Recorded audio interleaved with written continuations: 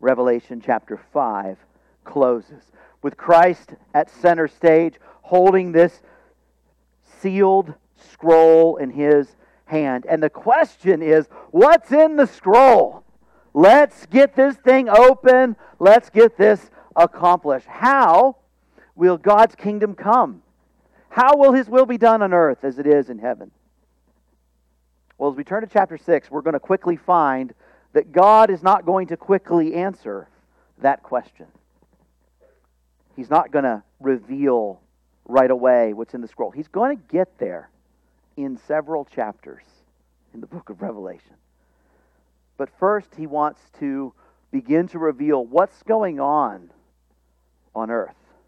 What's happening? What's going on around this particular scroll that he could equip us to persevere in our witness to Christ. And that's really the heart of the passage this morning, is that you, friend, would persevere in your witness to Jesus Christ. Revelation chapter 6. Now, I watched when the Lamb opened one of the 7 seals, and I heard one of the 4 living creatures say with a voice like thunder, "Come!" And I looked, and behold, a white horse, and its rider had a bow, and a crown was given to him, and he came out conquering and to conquer. When he opened the 2nd seal, I heard the 2nd living creature say, "Come!" And out came another horse, bright red. Its rider was permitted to take peace from the earth, so that people should slay one another. And he was given a great sword. When he opened the 3rd seal, I heard the 3rd living creature say, "Come!" And I looked, and behold, a black horse, and its rider had a pair of scales in his hand. And I heard what seemed to be a voice in the midst of the 4 living creatures saying, "A quart of wheat for a denarius, 3 quarts of barley for a denarius. Do not harm the oil and wine." When he opened the 4th seal, I heard the voice of the 4th living creature say, "Come." And I looked, and behold, a pale horse. And its rider's name was Death, and Hades followed him. And they were given authority over 1/4 of the earth, to kill with sword, and with famine, and with pestilence, and by wild beasts of the earth. When he opened the 5th seal, I saw under the altar the souls of those who had been slain for the word of God and for the witness they had borne. They cried out with a loud voice, "O sovereign Lord, holy and true, how long before you will judge and avenge our blood on those who dwell on the earth?" Then they were each given a white robe and told to rest a little longer, until the number of their fellow servants and their brothers should be complete, who were to be killed as they themselves had been. When he opened the 6th seal, I looked, and behold, there was a great earthquake, and the sun became black as sackcloth. The full moon became like blood, and the stars of the sky fell to the earth, as the fig tree sheds its winter fruit when shaken by a gale. The sky vanished like a scroll that is being rolled up, and every mountain and island was removed from its place. The kings of the earth, and the great ones, and the generals, and the rich, and the powerful, and everyone, slave and free, hid themselves in the caves and among the rocks of the mountains, calling to the mountains and rocks, "Fall on us, and hide us from the face of him who is seated on the throne, and from the wrath of the Lamb. For the great day of their wrath has come, and who can stand?"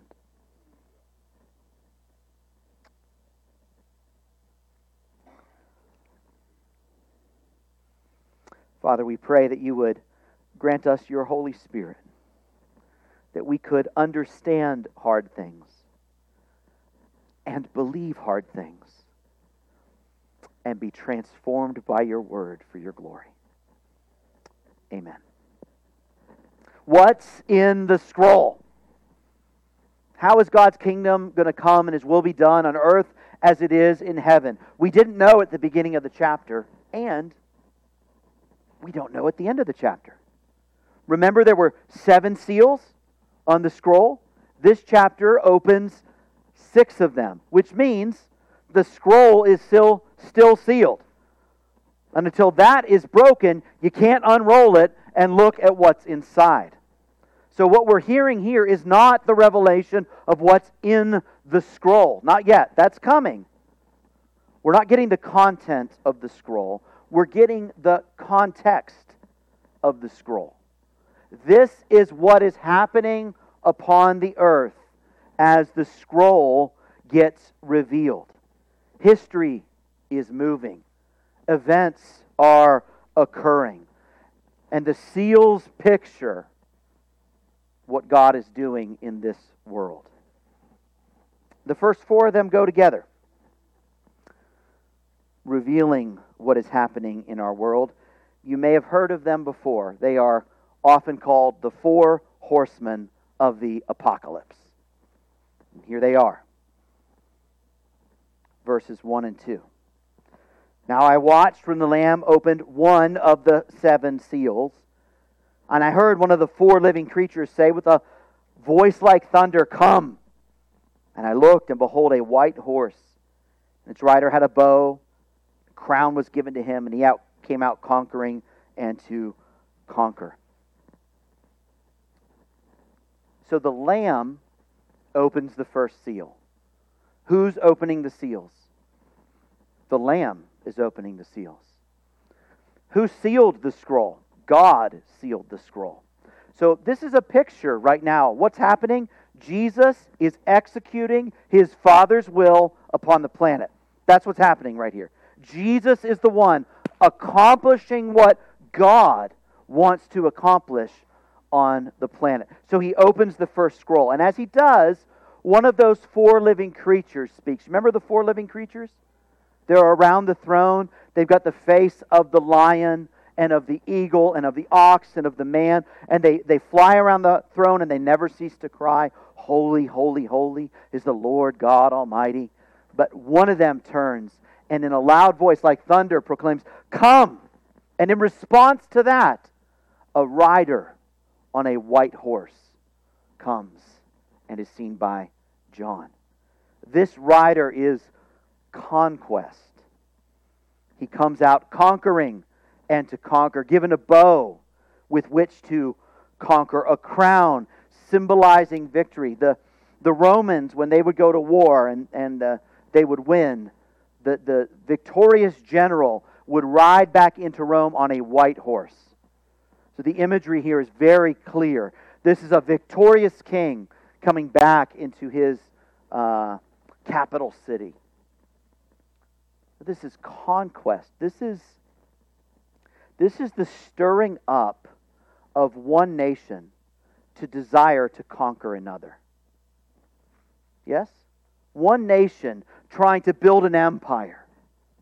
Think of Nazi Germany in the 1940s, stirred up to try to conquer all of Europe. They were not the first. They have not been the last. There will be many more. People vying for power and seeking to conquer. The second seal is opened, and the second rider rides out. Verse 4. Out came another horse, bright red. Its rider was permitted to take peace from the earth, so that people should slay one another, and he was given a great sword. Peace taken from the earth. We all know what this looks like. This could be seen very much following the first horse, who's stirring up that spirit of conquest, one people over another.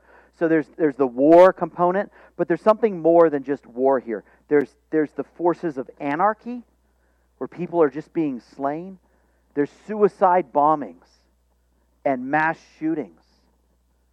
Horrible slaughter as people are stirred up and begin to kill one another. And can the red of this horse be anything other than blood? The third seal is opened, and again the command, "Come!" is issued from the living creatures. And I looked, and behold, a black horse. And its rider had a pair of scales in its hand. And I heard what seemed to be a voice in the midst of the four living creatures saying, "A quart of wheat for a denarius, and 3 quarts of barley for a denarius, and do not harm the oil and the wine." Black is an ominous color for this horse. He arrives as famine. A quart of wheat for a denarius. A denarius was a day's wages. A quart of wheat, enough to make a small loaf of bread.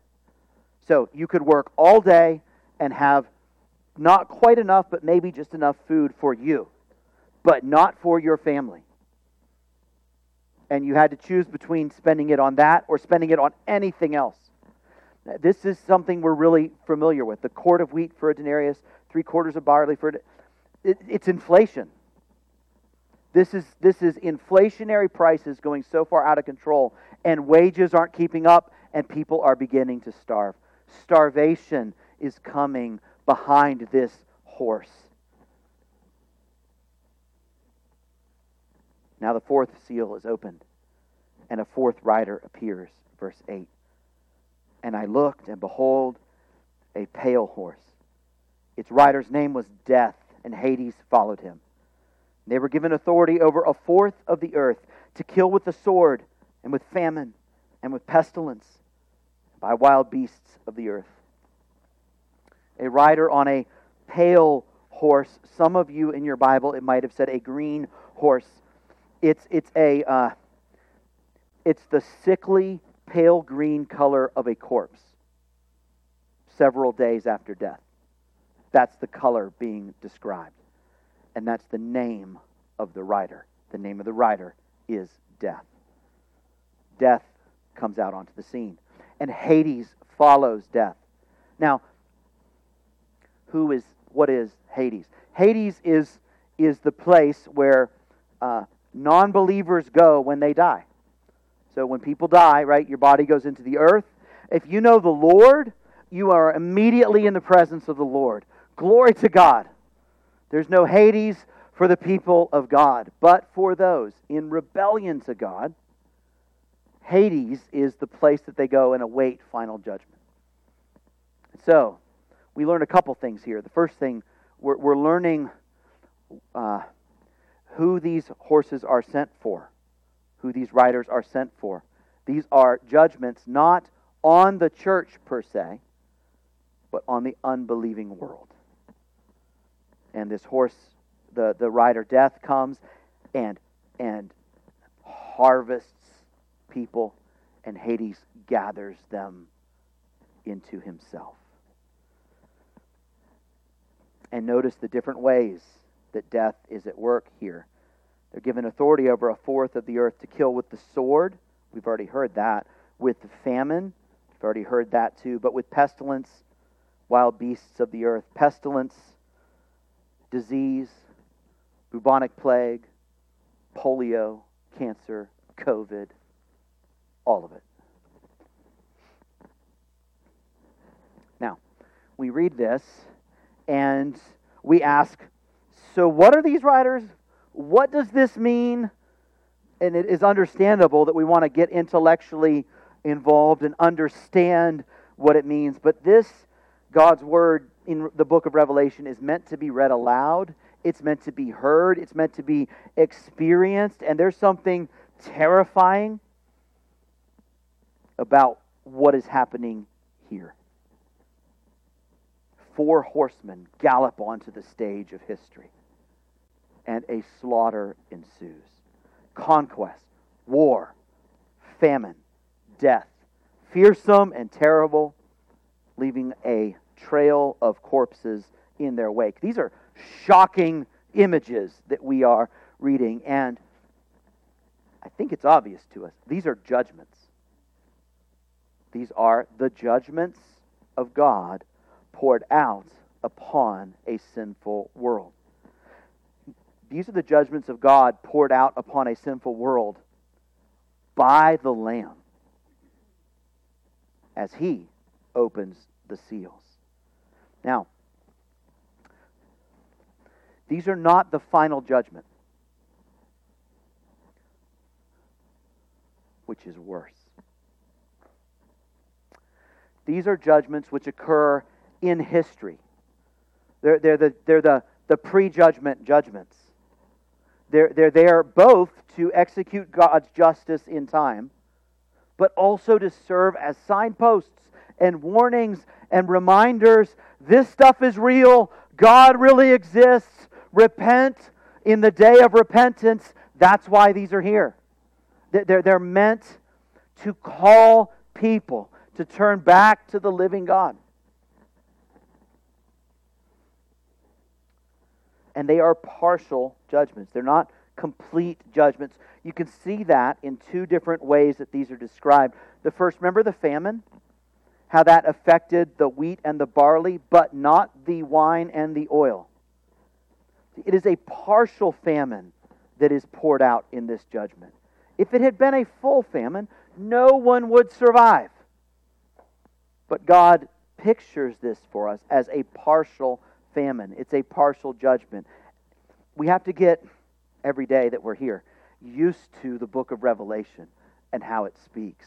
These are symbols, and these symbols are of incomplete judgments. The other way we see it is that death and Hades, while their arrival is terrifying, they were permitted to kill not all, nor half, nor even a third, but 1/4 of humanity. Now, what's interesting about this is we know, in fact, that 100% of humanity will die. Right? Like, we know that's the actual percentage. Not, you knew that, right? Coming in? Okay. So what's pictured here is not that just 1/4 will die, but rather this is an incomplete judgment. This is a partial judgment in advance to serve as a warning for people. Warnings that the ungodly would repent. So Revelation chapter 6, friends, is a worldview building chapter.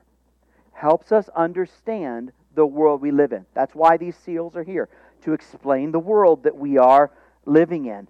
So let's look around and apply this very briefly. We have the white horse of conquest stirred up and stirring up one people to conquer another, and we look and see Russia invading Ukraine. We say, okay, I have a biblical category for what is happening there right now. We see mass shootings in the U.S. Peace taken away. And we see evidence of the red horse and its rider galloping through history. If you're as old as I am, you grew up hearing or were old enough to hear about the famines in Ethiopia that were such a big thing back in the 80s and the 90s, and then this long famine in North Korea that took so many in the 1990s. And now we hear again of the war in Ukraine and how it's affecting the wheat harvest in Ukraine and how that's going to have an impact on third world countries in terms of famine. And we see the black horse galloping through history. And all of these leading to the terrifying pale green horse named death. So the world we live in is under the wrath of God. It is not simply awaiting the wrath of God, though that is true. It is currently under the wrath of God. That's what this is revealing to us. His wrath has already begun to be poured out, in part, but truly. Partial judgments pointing to the final judgment. Church, these are judgments against the world. We need to be careful how we talk about these things. Okay? So there's two errors we need to avoid. Probably for us, honestly, the bigger one to avoid is the error of not talking about it. That's a pretty big error. If this world is indeed under the judgment of God, and we know that and don't speak of it, that is serious. So, when we see these kinds of events in the world, we see evidence of the judgment of God. Now, here's how to not talk about that, is to say, that happened in that city because of how wicked that city is. Pointer finger, pointer finger, pointer finger. Right? And the Lord actually spoke about this when he was here on earth, when a tower fell in the city called Siloam, and it killed 70 people. And they came to him and said, "Boy, Jesus, they must have been some bad people, huh?" And he said, No, they were killed, and so will all of you be unless you repent. See, that tower was a picture of judgment that was meant to warn everyone, not just speak of some particular sinfulness of someone. We're all sinners apart from Christ. We all deserve what's written here.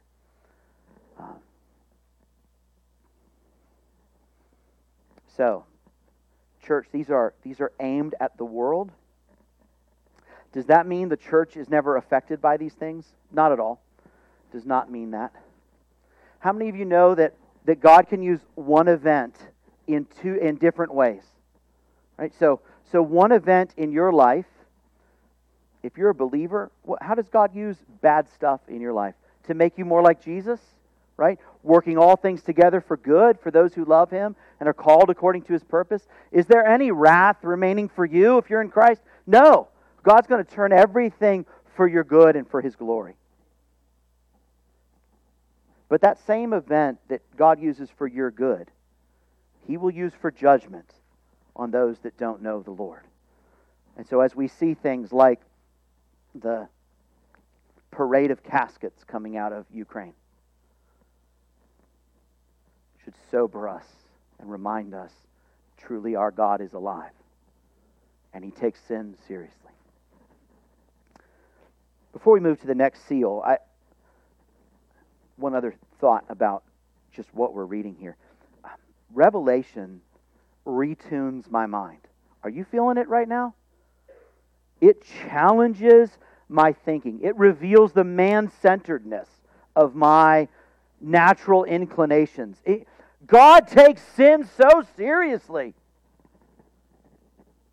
Here is the Lamb pouring out judgment on sinful humanity for their rebellion. Conquest and war and famine and death, and these things are terrible. But they're not wrong. The Lamb is not wrong. The Lamb is not wrong. The Father's plan is not wrong. Let God be right and all else found to be liars. This is God acting rightly in the face of humans acting wrongly. And insofar as I struggle to understand His judgments, the fault is not in Him, it is in me. God is in the right. Revelation shows us that sin is more serious than we grew up thinking. Seal number 5. What's going on in our world as God prepares this scroll? Well, we've seen the judgment on sinful humanity. Where is the church? How is the church pictured right here in this chapter? It's going to be pictured again in chapter 7, but we get a glimpse here, and it is a bracing glimpse of the church. Verse 9. When he opened the 5th seal, I saw under the altar the souls of those who had been slain for the word of God and for the witness they had borne. They cried out with a loud voice, "O sovereign Lord, holy and true, how long before you will judge and avenge our blood on those who dwell on the earth?" Then they were each given a white robe and told to rest a little longer until the number of their fellow servants and their brothers should be complete, who were to be killed as they themselves had been. These verses are about martyrdom and those who had been martyred. The church, where's the church? The church is experiencing persecution in this world. Persecution unto martyrdom. Believers are suffering and they are dying. They're holding fast to Christ. They are persevering in their witness to Christ. They're bearing witness for Him. They're choosing Him over popularity and prosperity and ease and convenience and suffering and their families and death. Where's the church? Well, Jesus opens these scrolls. She is suffering on the earth, and many are dying for His name. Woke up this morning, and in the short time I had between waking up and getting ready to come in here and get ready, I opened internet on my phone, and there was a news article this morning on one of the major news sites in our country about North Korea and Christian persecution in North Korea. This morning, they talked about a family that was condemned to go into their gulags because one of them had a Bible, including the 2-year-old daughter of that family. And they estimate 70,000 believers currently in those gulags being tortured for His name.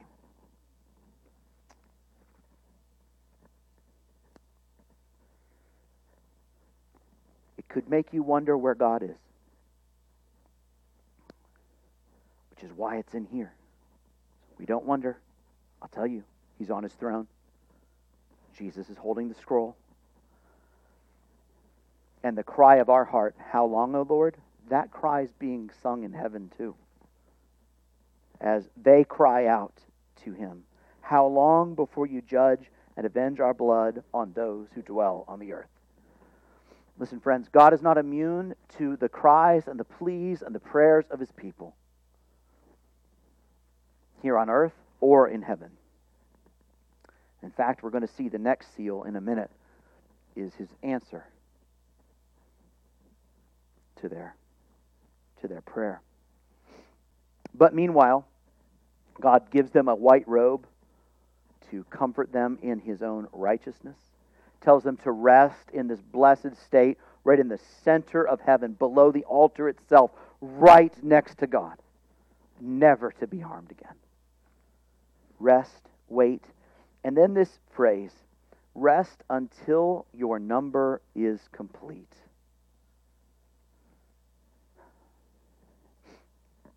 We don't know the total number of martyrs who will die for Jesus throughout time. But God does.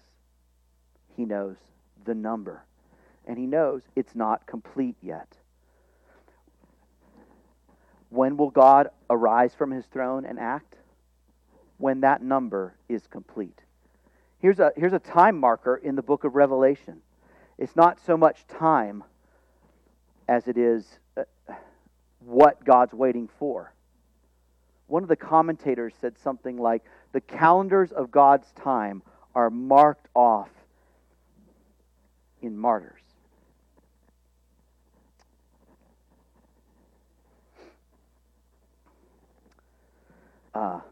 If I could just say on an aside, there is no hint of rapturing the church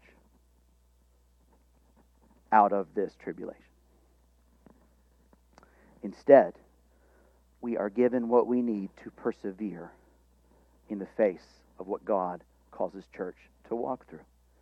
And so, friends, persevere in your witness to Christ. I want to take this idea of the number of those who will be martyred and consider it from two perspectives. The first,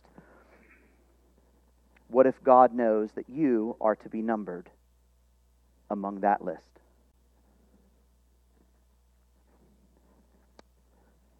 Has God numbered you? Then numbered you will be. Numbered you will be. Trust your God. Follow Jesus. Suffer for the one who suffered for you. Lay down your life for the one who laid down his life for you. And after you too have conquered, you will arrive right here and join this song and receive the comfort of the Lamb and of the one on the throne. On the other hand, has God not numbered you among the martyrs? Well, guess what? Then you will not be one. You will not be one regardless of the strength of your witness. You will not be one regardless of your boldness for Christ. You will not be one regardless of the fearless stand that you take. The Lord will keep you. He knows the number. You can't add to it. You can't subtract from it. Ours is not to figure these things out. Ours is not to know the number or to know whether we are among that number. Ours is to trust the one who knows and to persevere in our witness for Him. Which brings us to the sixth seal. This one, unlike the others, looks ahead in time and brings us very clearly to the final judgment. Let's read that again. When he opened the sixth seal, I looked, and behold, there was a great earthquake, and the sun became black as sackcloth, the full moon became like blood, and the stars of the sky fell to the earth, as the fig tree sheds its winter fruit when shaken by a gale. The sky vanished like a scroll that's being rolled up, and every mountain and island was removed from its place. Then the kings of the earth, the great ones, and the generals, and the rich, and the powerful, and everyone, slave and free, hid themselves in the caves and among the rocks of the mountains, calling to the mountains and the rocks, fall on us. Hide us from the face of Him who is seated on the throne and from the wrath of the Lamb. For the great day of their wrath has come, and who can stand?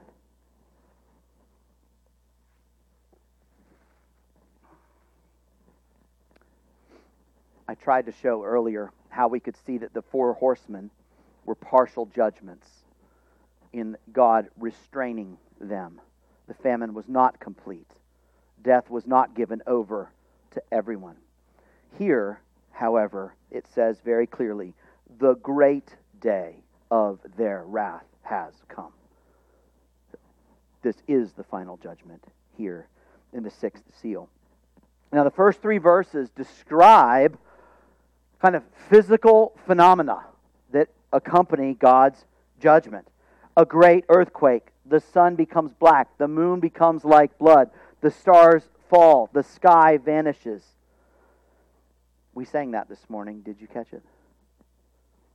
The sky will be rolled back as a scroll. We just sang that together.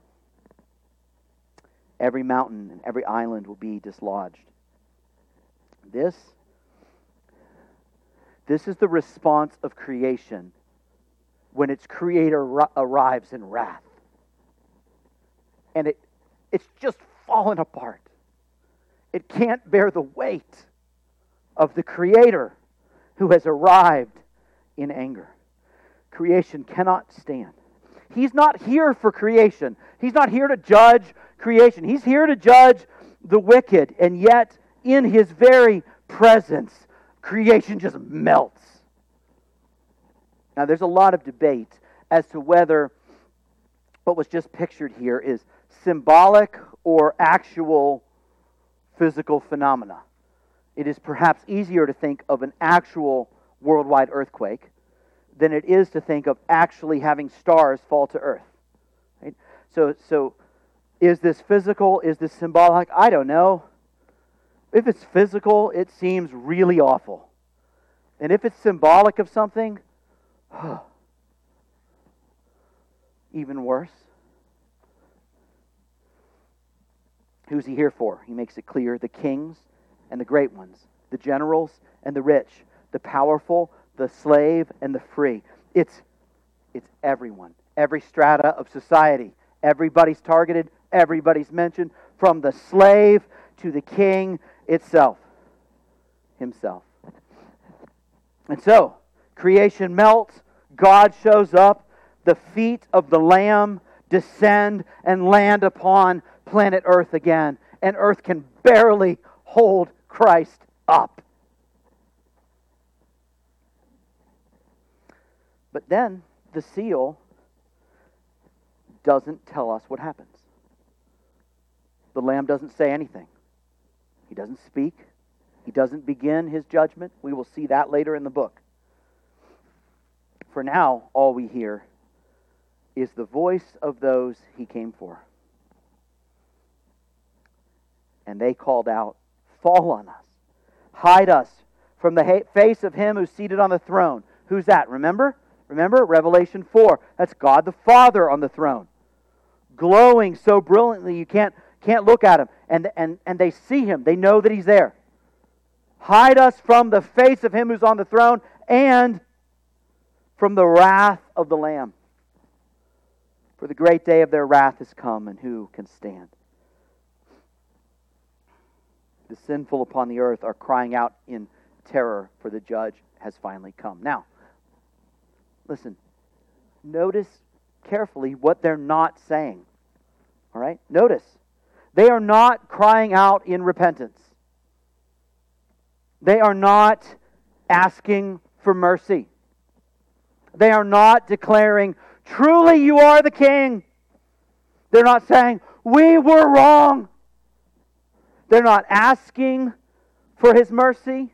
They're not asking for his presence because they don't want it. All they're trying to do is flee from his presence. Trying to get away from him. And there is simply nowhere to go. Who can stand? And again, Revelation confronts me. I am struck and surprised and dismayed. How serious is rebellion against God? How serious does God take sin? How real and unstoppable and terrifying is the day of his return in judgment? I don't even think much about coming judgment. Yet here it is.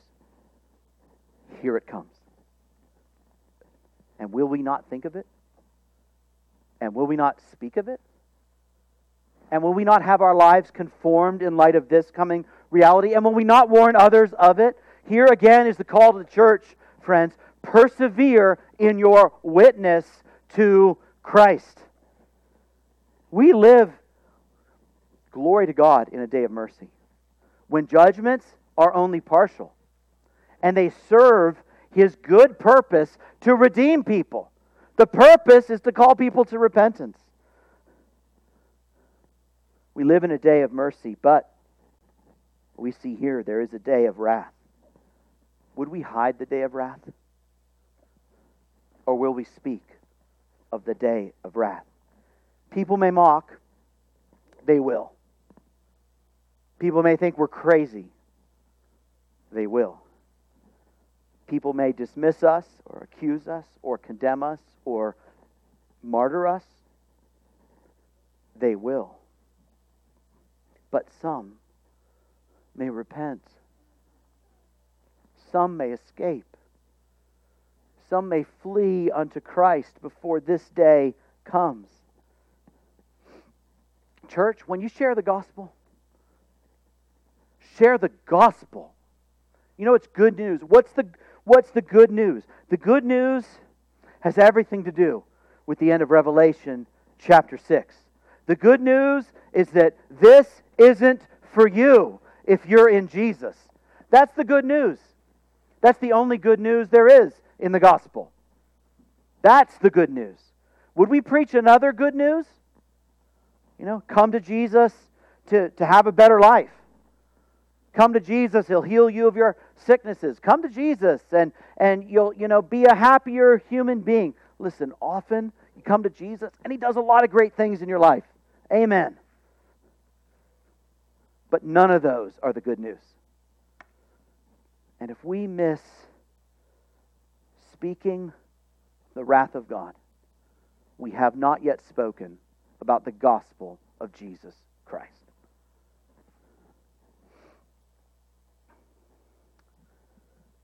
Scripture does not avoid the topic of judgment.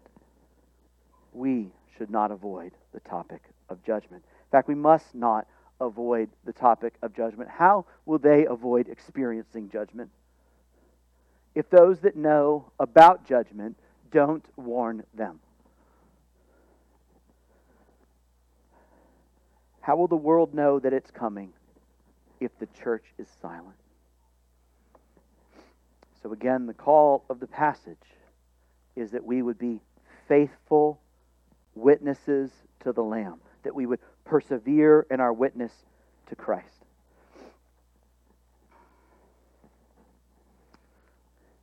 Church, why did Jesus come to earth? Why was he born of a Virgin Mary, lived a sinless life? Why was he called a man of sorrows and acquainted with grief? Why did he become a servant? Why did he go to the terrible cross? Was it not that he could save us from Revelation chapter 6, verses 12 through 17? Was that not what he came to do? Friends, that is what he came to do. Christ came. He came. This is what the Old Testament prophets hadn't seen. They saw the coming day of the Lord, and they thought there was one. We're reading about that one here in the book of Revelation. Glory to God, there were two. And that the Lamb's first coming was not as the one who would bring the wrath of God, but as the one who would bear the wrath of God. Friend, if you are in Christ, this judgment described in Revelation 6 is not for you. It will never be for you. It cannot touch you. Why? Because it fell on him. That's why. This is what Jesus did for you. Glory to God. And so, when our Lord returns, and we sing those blessed songs anticipating his return, how can you anticipate his return? We were just saying, it is well, right? The sky be rolled back as the scroll. The trump will resound, and the Lord shall descend. Even so, it is well with my soul. Not that we are worthy of something different, but that he has saved us. And listen, the one who bore your sins, the one who bore your judgment, he's the one coming as judge. And he knows what he bore. And if he bore your judgment, he will surely keep you from judgment as well. Praise God for that. Which is why the church delights in and anticipates the day of the Lamb when he returns. Because he is ours and we are his. And so, friends, ours is to be faithful to him, to take up our cross and follow him, to serve him and to honor him, and to be a faithful witness to Christ as God does what he does with the scroll. Let's stand together. Worship team, come on up.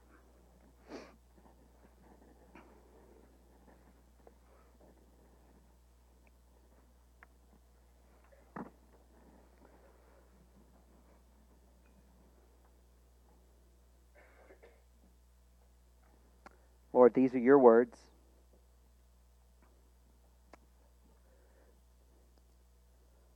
We sit under you. Lord, preserve and protect us from that inclination of our heart to pass judgment on your word. Position us rather to allow your word to speak to us. That we would think rightly of you as you are. Not just as we would hope you were, or would hope you would be. So, Lord, conform us to your word, we pray. And may we submit to your word as an act of worship. For you are the sovereign one, worthy of all praise, which praise we give to you right now in Jesus' name. Amen.